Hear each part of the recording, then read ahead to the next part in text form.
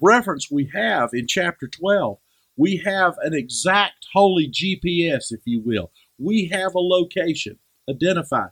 We have the person exactly identified in verse 24. It says, as to Jesus, the mediator of a new covenant. And we have the exact instructions that are given to us who would be the people of God, who would accept the challenge, who would accept the confrontation of God's word by the Holy Spirit and say, yes, that's for me. I'll stand on him, the rock. Right. You see, I believe there was a precedent there that Abraham established, that Moses would later refer back to. This is the rock.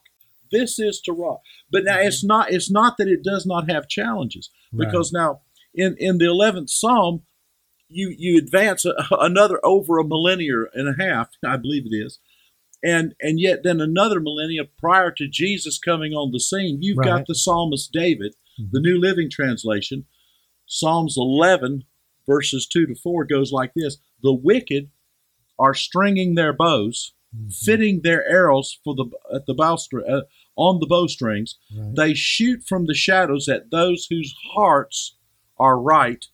The foundations of law and order have collapsed. What can the righteous do? But verse 4 says this: but the Lord is in his holy temple. The Lord still rules from heaven, and he watches everyone closely, examining every person on the earth. Yeah. You know what's awesome?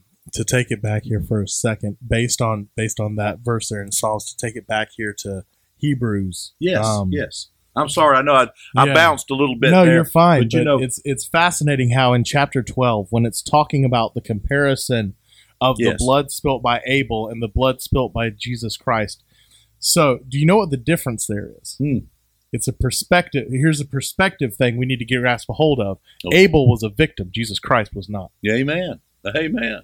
So there again, when you read that verse in Psalms, and it talks about how the enemies are seeking to destroy and aim at those who have a mistaken heart or a mistaken identity, in that. The fact is, well, how are you looking at Jesus Christ? Exactly. Is Jesus Christ a victim of hatred and bigotry and religiosity, or is he a champion who conquers sin and the grave in the act of obedience? That's right. When he gives up his life and says, literally, it is completed, my bride. Amen. For you, this is done. Amen.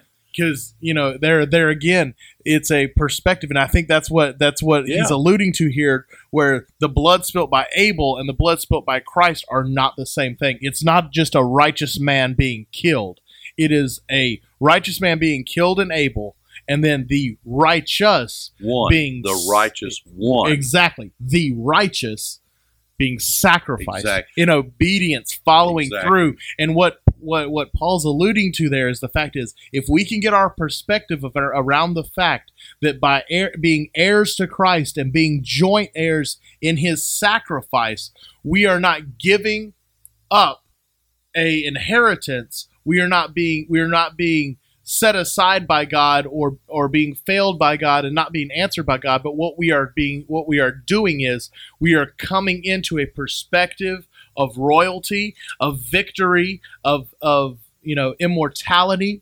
Right. There again, if we can get the perspective of Christ in the fact that no, we are not serving and giving up everything and woe is me and all of this, but rather if we understand the fact that giving of ourselves and serving and being thankful and all these things, that we stand in victory over the condemnation of the world, the perspective that we gain there is one that will, even in death, even in the shedding of our blood, even in the shedding of the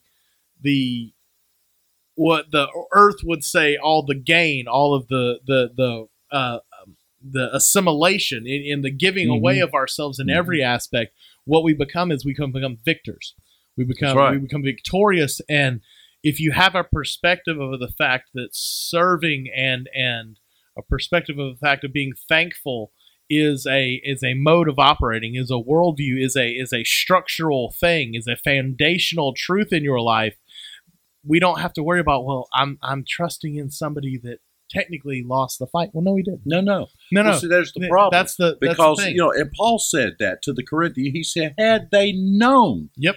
Had they known. But you see, the effect of the curse and the fact that even though they were supposed to be the people, the scribes and the Pharisees, the people who called for his crucifixion, right, and urged the mob on, crucify him, they were, by the effect of the curse in this world, the curse of sin in their own lives, and the fact that they were not reading the Word. Right. They were not in the Word. They were more about obeying laws that were written upon the law, interpretations of the law, and an interpretation of the interpretations of the law, right, rather than being in the Word of God, because the Scripture said they didn't even recognize the Messiah. And so Paul will later, right there in the first sentence, he said, had they known, they would not have crucified the Lord of glory. That's right. But they didn't. They did not. They saw him as a victim. They did not see him as the victor. That's right. Well, and this is an interesting thought. We're gonna play with for a second. Let's bounce that ball. Amen. We want to talk about how the Word is a life-giving thing, and the victory we have in Christ is a foundational truth. Okay. And people want to talk about the calamities of the world, the death in the world, the sin in the world, the death of children, and all those things. And we talk about lifespans and how in the early days of humanity, where we still had the echoes of life breath from God, from creation. Right. So you see the first 12 or 15 generations of the earth, and they're living almost millennia. You know, you see these extreme lifespans, these 1,000-year lifespans, and 500 years, and so on and so forth. And you see these people not even coming into their purpose till they're almost 100 years old, or over 100 years old, or 500 if you're Noah starts the ark. Different things. Right. And we talk about how there's a with sin, as sin progresses and as sin abounds in the world, there's a return there. There's a return, and as we see sin prevail, we'll see lifespan shorten. We see the natural consequence of sin being more prevalent in everything. That's right. And I naturally, and it was funny, I got to be in a conversation at one point this week. And it struck me, I didn't get into it then, but it struck me the fact that, if we look at the Word, when the Word was removed from the people during the dark ages of society, when the religious few decided to bogart the truth for themselves for personal gain, we see one of the lowest age ranges for mortality. During the dark ages, during the plagues that swept, the black plagues that swept the globe, and all those things, when we look at this religiosity that took the Word and held it close to its chest, and people could not sow the seed of the Word into their lives, we're seeing the average age range being somewhere between 27 and 34 for the average adult. And then the mortality rate of infants was horrid. We talk about a time during the Black Plague when 2/3 of the globe died from a plague, but it was also a period where people did not have access to the Word. Exactly. People did not have access to actually read the Word from themselves and sow the living Word into their lives. And they were, the truth was being bogarted by the religious few. Yeah, and I'm stepping out on a thin limb here with my history, and I should know better. But if I'm not mistaken, you just shut me away if I am. No, go ahead. But I'm thinking this was also a time of great religious or faith darkness, because that's not really, because if I'm not mistaken, that was also a time of the Inquisitions and all where men were judging men, and there was great violence in the name of all things, in the name of God. Right, in the name of God, as we're so apt to do. These are, you're on the back end of the Crusades, where people are literally taking the name of Christ up and taking crosses and quite literally bludgeoning other people groups to death in the name of Christ. Yes. And you see these atrocities committed in the names of the faith. Yeah. Some of those grudges that still hold through to this day were founded in this period of time. Yeah, and it's amazing how we forget that people, when they take on a perspective, there again, if we take on the able look at where we say that, Yes. oh, well, might will always triumph over righteousness. And then you try to turn might into righteousness, because that's literally what they tried to do. You literally had a doctrine of, go kill infidels because it's the path to heaven. Anyway, wrong religion. We kind of reversed roles there for a minute. I don't remember Jesus saying that. I don't. It's weird how he said, "Turn the other cheek, not pick up your sword and cut his head off." Well, it wasn't. No kidding. I mean, it's just like when his disciples said, "Lord, we hear that someone over here speaking in your name, but we don't know who they are." And Jesus said, "Wait a minute, we're supposed to be going this direction, doing what we've got to do." Right. And if he's not for us, if he's for us, he's not against us. Right. And otherwise, let's be on our mission. Let's do what we're doing. Let's don't go out of our way to condemn somebody or jump on somebody's case. Yeah. And his whole thing was about love. God does. I mean, yes, he loves us. He fulfills the word. And as we live by the word, we understand the parameters of that love are tremendous if we will walk in his perfect way. Well, the last miracle that he does on this earth before being crucified was healing a person from the act of violence. There you go. He puts the ear back on the man. Right. Oh, he puts the ear back on the man. And I thought you were talking about raising Lazarus from the dead, but no, that was coming into the whole. But then, in the garden, in the garden, yes, literally after spending the night talking to his father, knowing what those people were coming to do, exactly, and one of his followers picks up a sword, and chops the dude's ear off in defense of his faith, his leader, his God. Right. What does Christ do? He's like, whoa, what are you doing? Yeah. That's not who we are. Yeah. And he picks up and literally heals the captor that's come to put him in chains to lead him.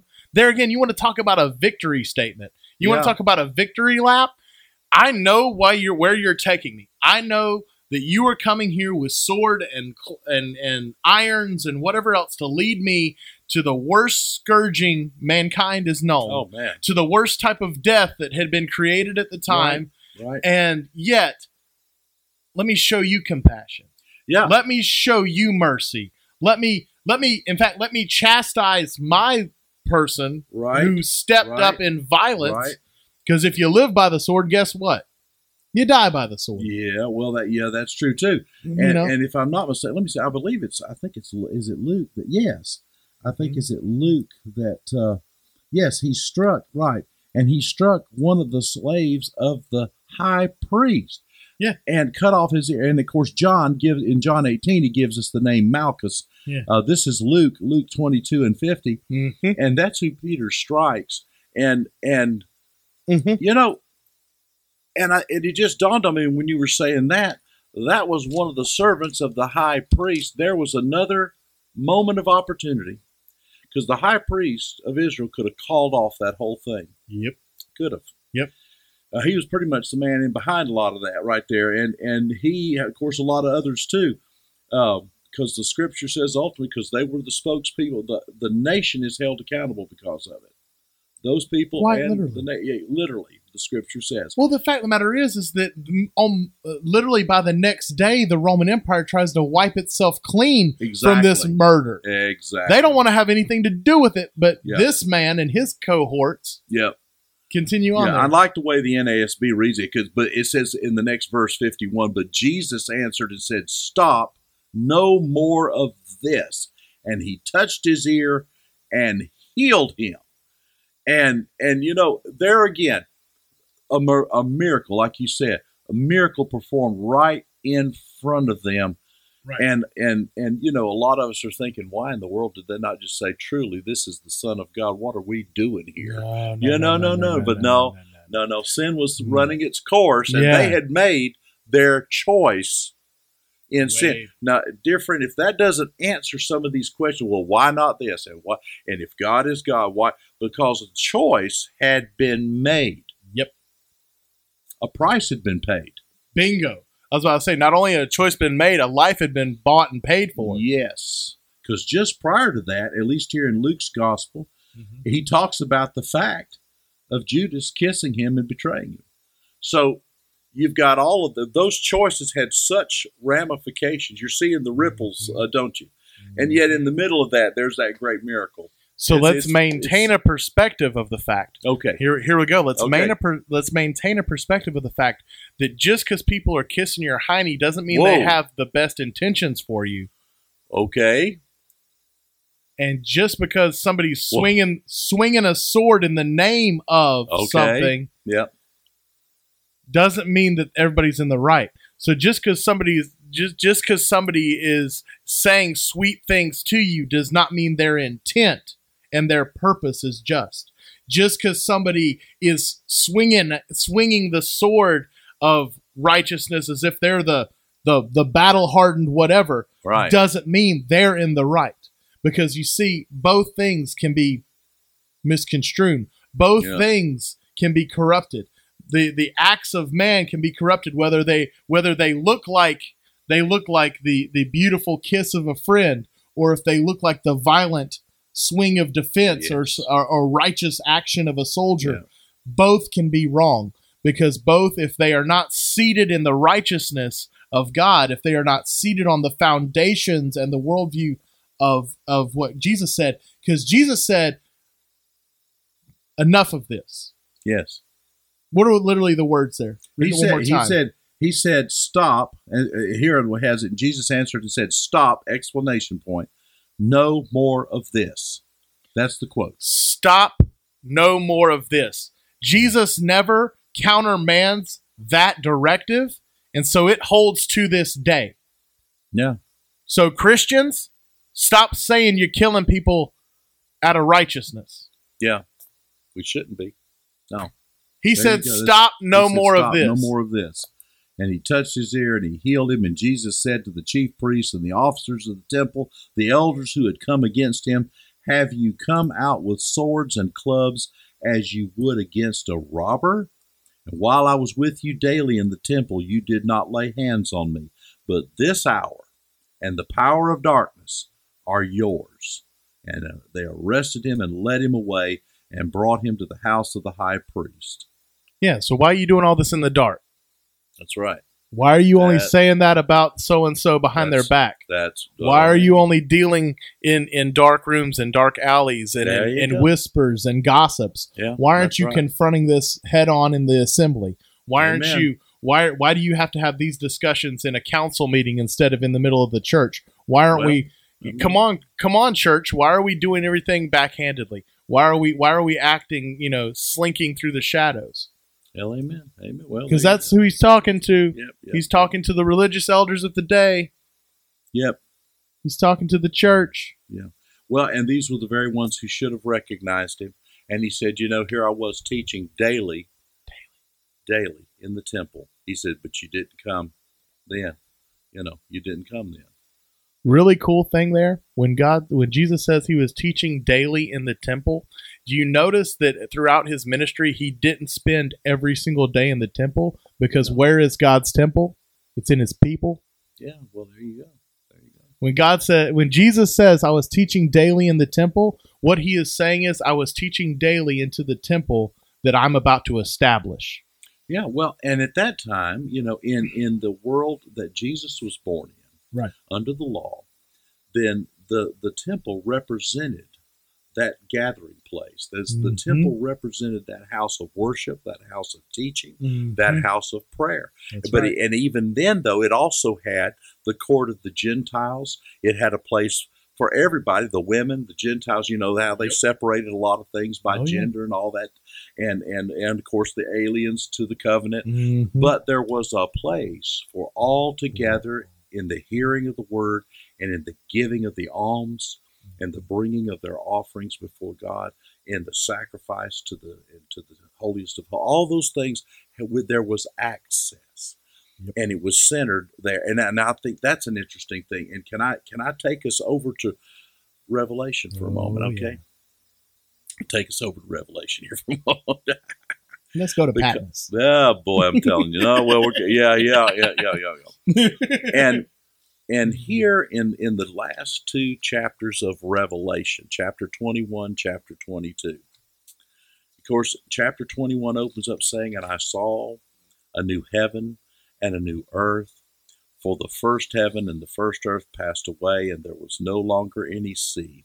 And I saw the holy city, New Jerusalem, coming down out of heaven from God, made ready as a bride adorned for her husband. And here all this comes about, wiping away the tears from our eyes, about those who are the overcomers, inheriting all things. And listen, let's get down into this. Look at verse 12. And it had a great and high wall, 12 gates, and at the gates 12 angels. The names are written on them, which are the names of the 12 tribes of the sons of Israel. There were 3 gates on the east, 3 gates on the north, 3 gates on the south, 3 gates on the west, and the wall of the city had 12 foundation stones. There again, even in the holy city, in heaven itself, there is a foundation. You know, back there in Psalms 11, what happens when the foundations, literally the old King James and all, says, what do the people do when the foundations are shaken? Yep. You see, a lot of people are asking that question today. But notice this, John gives us that heavenly vision, that heavenly view. And he said that these were the 12 foundation stones. On them were the names of the 12 apostles of the Lamb. Okay? Of the Lamb. Now, of the Lamb. Now, come on over with me into chapter 22. And over here into chapter 22. And here, let's see. Let's pick it up in verse 16. I, Jesus, have sent my angel to testify to you these things for the churches. I am the root and descendant of David, the bright and morning star. The Spirit and the bride say, come. And let the one who hears say, come. And let the one who is thirsty come. Let the one who wishes take the water of the life without cost. I testify to everyone who hears the word of the prophecy of this book. And if anyone adds to them, God will add to him the plagues which are written in this book. And if anyone takes away, or literally the word is remove away from the words of the book of the prophecy, God will take away his part from the tree of life and from the holy city, which are written in this book. For he who testifies of these things is yes, and I am coming quickly. And amen. Come, Lord Jesus, the grace of the Lord be with you. Amen. So in this, we see, and I started too late in there. I meant to really pick us up here in verse 14. That's where I really meant to be. Because notice it's following up on this thing of that city that Abraham had been looking for, all the way back in Genesis. And of course, we've read that in Revelation 21, and now here in Revelation 22, back to verse 14, I'm sorry. Blessed are those who wash their robes, so that they may have the right to the tree of life and may enter by the gates into the city. Okay, there's no, it's not like you're tunneling in or climbing over a fence or anything else. God wants you in the city. And there's 12 gates to enter in, okay? And he says, then he tells us who the outsiders are and who the insiders are. And look at verse 15. Outside of the dogs and the sorcerers and the immoral persons, the murderers and the idolaters and everyone who loves and practices lying. And then look at verse 16. I, Jesus, have sent my angel to testify to you these things for the churches. So you say, and then that's where he goes on. I'm the root and descendant of David. He gives his exact identification. But all of this is to the church of the living God. Who's the church, Robert? Who's the church? We are the church. We are the church. We are the church. One of the things that came up in me as you were talking, as you're reading those verses there in 21, about there in 14, and it said that there are 12 foundations, and on them are written the 12 names of the apostles of the Lamb. Right. What's fascinating about that conceptually is the fact that, well, what are the foundational truths through which we understand who Christ is and what redemption is? And it's the account of the New Testament, which is written testimony of who? The Lord Jesus Christ. By whom? his apostles. Right. So you want a validation of what the New Testament is. You want a foundational platform in which to build an understanding of who gets into heaven. You look at the New Testament. You look at those foundational truths and foundational stones that are established as the foundation of the New Jerusalem, of the kingdom of heaven, that are gonna be there. And I think that's why those names are transcribed on those stones, is because that's just it. How do we come into knowledge of the truth? We come in it through the testimony of those 12 men. Yes. We come into and that's one of the things where it's, when it talks about washing our robes, what are we washing our robes in, y'all? The blood of the Lamb. That's right. That's right. How do those robes get clean enough to allow us to enter into heaven? By the blood of the Lamb. By the blood of the Lamb. It's not. How does he overcome except by the blood of the Lamb? Except by the blood of the Lamb. That's right. And here again in Revelation, Jesus establishes that he is the way. He establishes who he is, and he establishes who the church is. Then he establishes, the confession of the church. But he says, but anybody who's thirsty, one last time, we're at the end of all things. One last time, if you're thirsty and you'll accept this, come on in. Amen. And he tells you, I mean, just as plain as day there. Yeah. And we started this some weeks back, and I believe we were over there in 2 Peter chapter 1, that closing verses where he said, for no prophecy was ever made by act of human will, right, but holy men of God, moved by the Holy Spirit, spoke from God. Yep. And so the acts, and the will of God for us was translated for us through these men of God and in this word. And that's why we say, read the word, ride the ride. And it's that simple. And the way, it's funny because I hear other philosophies and I hear other people try to teach things like, until you can get out of yourself, or till you can step outside of yourself and understand your purpose, until you can step away and discard. But then when we present the truth, and when you present with the word, and the word says, I am the way.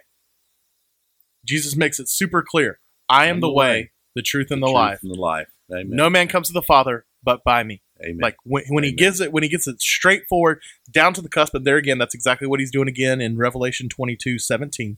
He's presenting it again. I am. Yes. And if you just say yes, there is no price. It's without price. So all you have to do is step out of yourself and accept the way. Yes. Accept who Christ is. Accept the basic truth that Christ is the only way. There is no price to pay. Right. Because it's been paid. Free admission for all. Just accept the way. Amazing accept grace. The way. Amazing grace. It's that great Isaac Newton song, that amazing grace. How sweet the sound that saved a wretch like me. An old slaver, a guy that ran a slave ship, wasn't he? He did. Who came to faith in Christ. And Robert, right now, I just feel led to pray for, there may be somebody struggling. There may be a number of people struggling right now because, as you were telling me earlier this week, we've got folks listening now, quite an international group that's listening, and our hearts and our love goes out to you. And we thank you for listening. We thank you. We pray that you're just reading the word and riding the ride with us. Right. And we thank you for that, for joining us in this. But I feel like there may be some seekers. There may be some seekers right now that are struggling with that. I am the way, the truth, the life. No man comes to the Father except by me. Maybe somebody is coming to that realization that for years they have been trying to do this, that, and the other to be okay with God.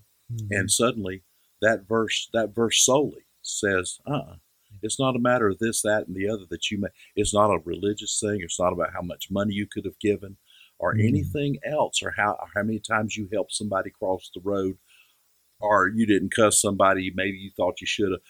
It's none of that, And yet the Lord says all things are made new in you. And so look, we want to just pray right now in Jesus' name, Father. If someone's struggling right now, just help them to realize that the Word sets them free. Now, you've said in your Word that you will judge us according to the Word.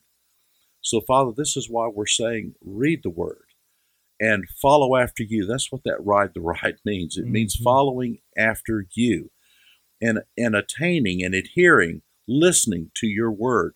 Father, we need to do so much more meditating on it. We need to do so much more reading of it.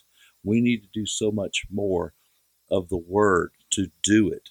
And Father, if somebody's struggling here today, set them free, Lord. You've already set them free by the sacrifice of Jesus Christ on the cross of Calvary and the resurrection from the dead on the morning of the third day. And so right now, Lord, may whoever it is that's struggling realize that you are the I am. And just accept that.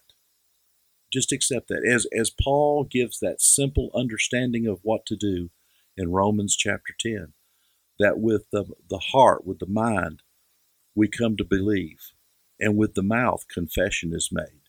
And whosoever calls upon the name of the Lord shall not be ashamed, shall not be disappointed, but shall be saved. And Father, we thank you because we know you're in the rescuing business. We know you're in the saving business. And Father, just like that word in 1 Peter or in 2 Peter and in chapter 2, verse 9, it says, the Lord knows how to rescue the godly from temptation. So Father, not only in coming into your kingdom, coming into faith, but then even after we're believers, Lord, we know that we face temptation every day. And maybe some of our listeners today are struggling with that. You know you're a Christian. You know you have faith in God. And it's a real faith. But you struggle with all that the world throws at you day in and day out. Or maybe life's just overwhelmed you like a great wave washing across the deck of your ship. But don't be foundered. Don't be washed over. Know that the Lord is there to take hold and trust in Him. And we ask these things in Jesus' name. We ask these things in Jesus' name and say amen. Amen. Call it done. Amen. Amen. I'm thanking God for people set free right now. That's right. And beyond borders, isn't that great to know? That's just not something that's just happening here in the Carolinas or here in the southeastern part of the United States. This is something that's happening around the world. Globally. Yeah. Amen. That's right. Praise God. Well, praise God. Thank you all again for joining us. Yes. Join us. Yes. There again, just know that the Word of God is eternal. Right. It's not going anywhere. It's not something that is a fad. It's not something we take lightly. It's not something that we mock at or scoff at. That's right. And just accept it as the truth. That's right. We're not here trying to impress you. We're not professional broadcasters or anything of the nature of that, but we're working at it. We're working at doing the very best we can with all that we can to just bring the Word of God and to say, read the Word, ride the ride. And amidst all this other stuff that's going on in your world and our world, the Word of God tells us about what's going on. And if your foundations are feeling like they're being shaken, and you're wondering what's going on, what shall I do? Listen, David, the great man after God's own heart, asked that same question. What shall the righteous do? And what did the Scripture say? The Lord is in His holy temple, and the Lord still rules from heaven. So, dear friend, you read the Word, you ride that ride, amen. That's right. Because God wants you to arrive safely home, right? Praise the Lord. I told Pop when my father, his pawpaw, said, we ought to throw in there and arrive safely. Yeah. And so, thank you, Pop. We appreciate that. God wants you eternally safe and sound, and He wants to rescue you today from whatever the temptation is, from whatever your struggle is. Hey, from our family to your family, God bless you. And let Jesus be Lord of your life. Let this Word be your guide. Amen. Robert, what else can we say, man? And there again, the way the book ends is the grace of the Lord Jesus Christ be with you all. Amen. Amen.